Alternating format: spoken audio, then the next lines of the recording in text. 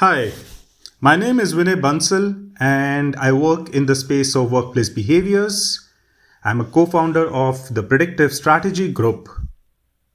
I'm here today to share my views and thoughts on can high performing teams be designed using behavioral science? Well, is this not a $1 million question? First of all, what is team? Is it a bunch of individuals put together? What differentiates a group from a team? Well, whenever I think of teams, there is this famous interaction from movie 300 that comes to my mind. In it, the Spartan king asks soldiers in Dexo's army, "What is your profession?" Guess what? The soldiers in Dexo's army reply that by profession, they are blacksmith, potter, sculptors, and so on and so forth.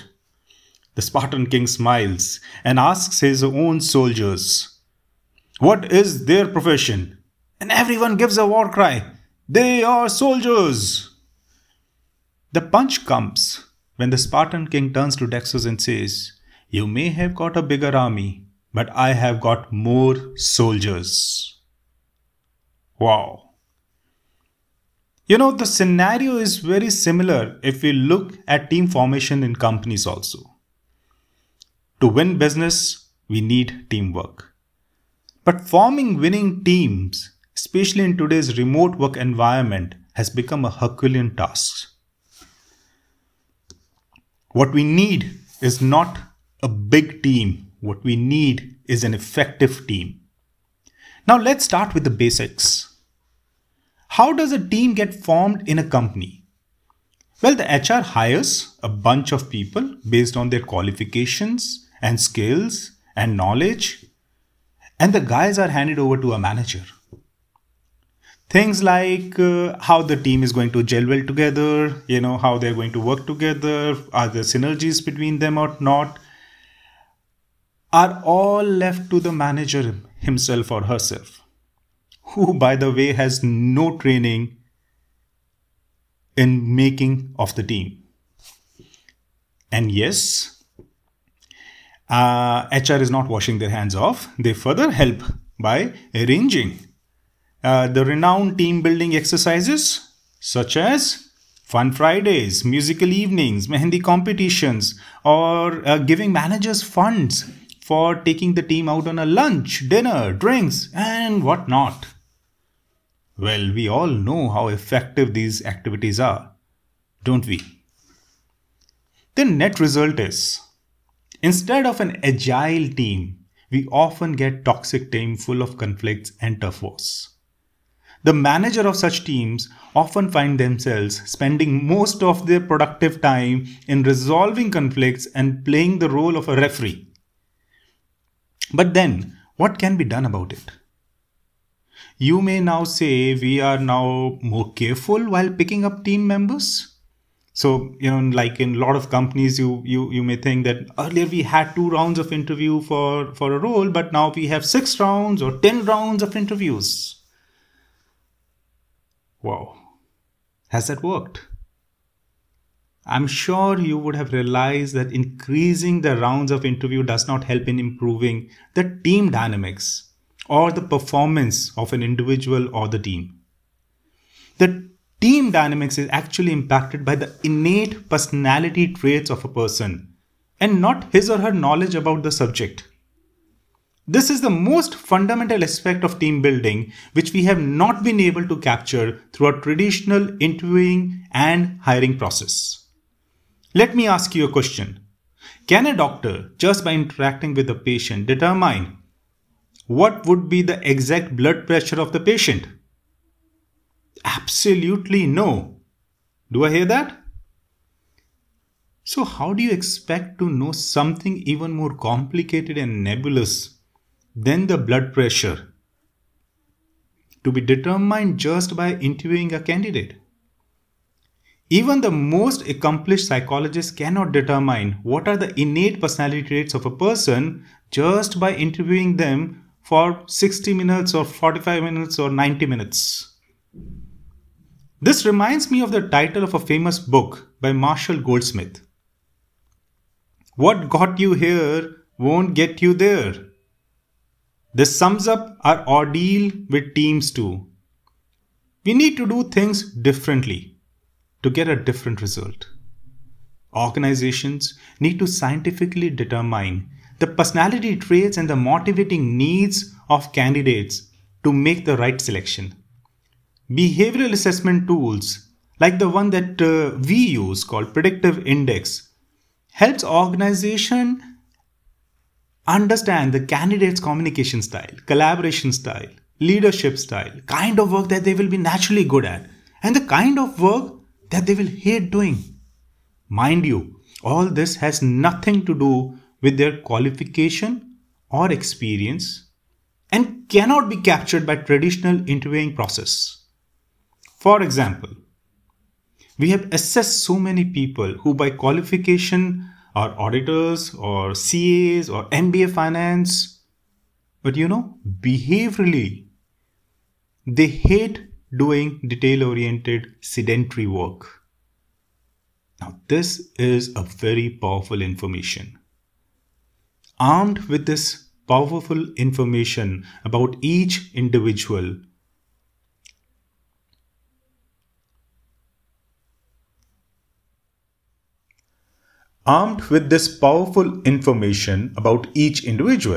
management can now simulate how a group of people will perform as a team. What would be their collective strengths, collective blind spots? In one word, we can determine what would be the team's personality. The magic which companies can do now is to design the best team by simulating and without hiring the most expensive resources. Again, I will have to go back to a movie to put forward my point. And this time, it's a movie based on a real story, Moneyball. Moneyball shows how the coach Billy Beane was able to put together a winning baseball team by drafting the undervalued players just by using data analytics. With a fraction of the budget, he was able to consistently defeat teams with most expensive players. The second aspect of deliberately designing the teams is the context for which the team is being created. We now have the team type with us. If we do not have this mapped with the work the team is supposed to do, then it can lead to a situation where, say, we are asking a football team to play a cricket match. So, a very vital aspect of having the right team is to understand what is the work they are supposed to accomplish. For example, let's say there is a 20-year-old manufacturing firm and there is a 2-year-old startup. Now, both will require finance team, but a manufacturing firm will require a finance team whose personality will be very different from the one required by the startup.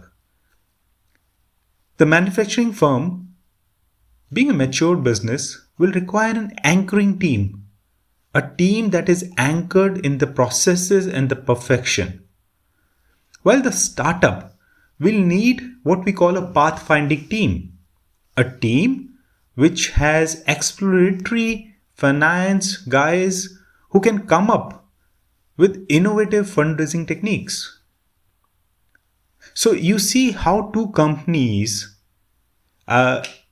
one being mature, one being just a startup, can need same skills, but still very different personalities of people, very different personalities of team based on the business strategy and the phase the business is in. Recently, using this methodology, the one that we use, that is the predictive index, we helped a new CTO of a big financial institute understand the personality of his team and how it showed that his team was not aligned with the work he was expecting out of them. The analysis showed him that what he got in legacy was a 5-day test cricket team. And what he needed them to do was play a 2020 match.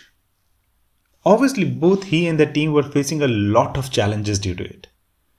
But armed with the behavioral analysis of the team, which created sort of one version of truth, the CTO was able to bring everyone to the same page. And collectively, as a team, they could determine where are the gaps and how do they need to fill it up in order to achieve their targets. And rest is history. Finally, I would like to say that thanks to AI and machine learning driven systems that we have today, finally, all this shows that yes, high performance teams can be designed by using behavioral science. Thanks to technology, we don't have to be psychologists for doing this. All the heavy lifting is done by the advanced softwares available today. And what we get as leaders is actionable information for forming the winning teams.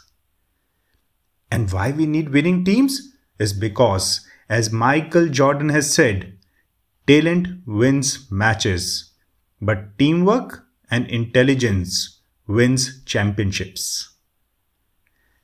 This was your workplace behavior expert, Vinaya Bansal. Thank you.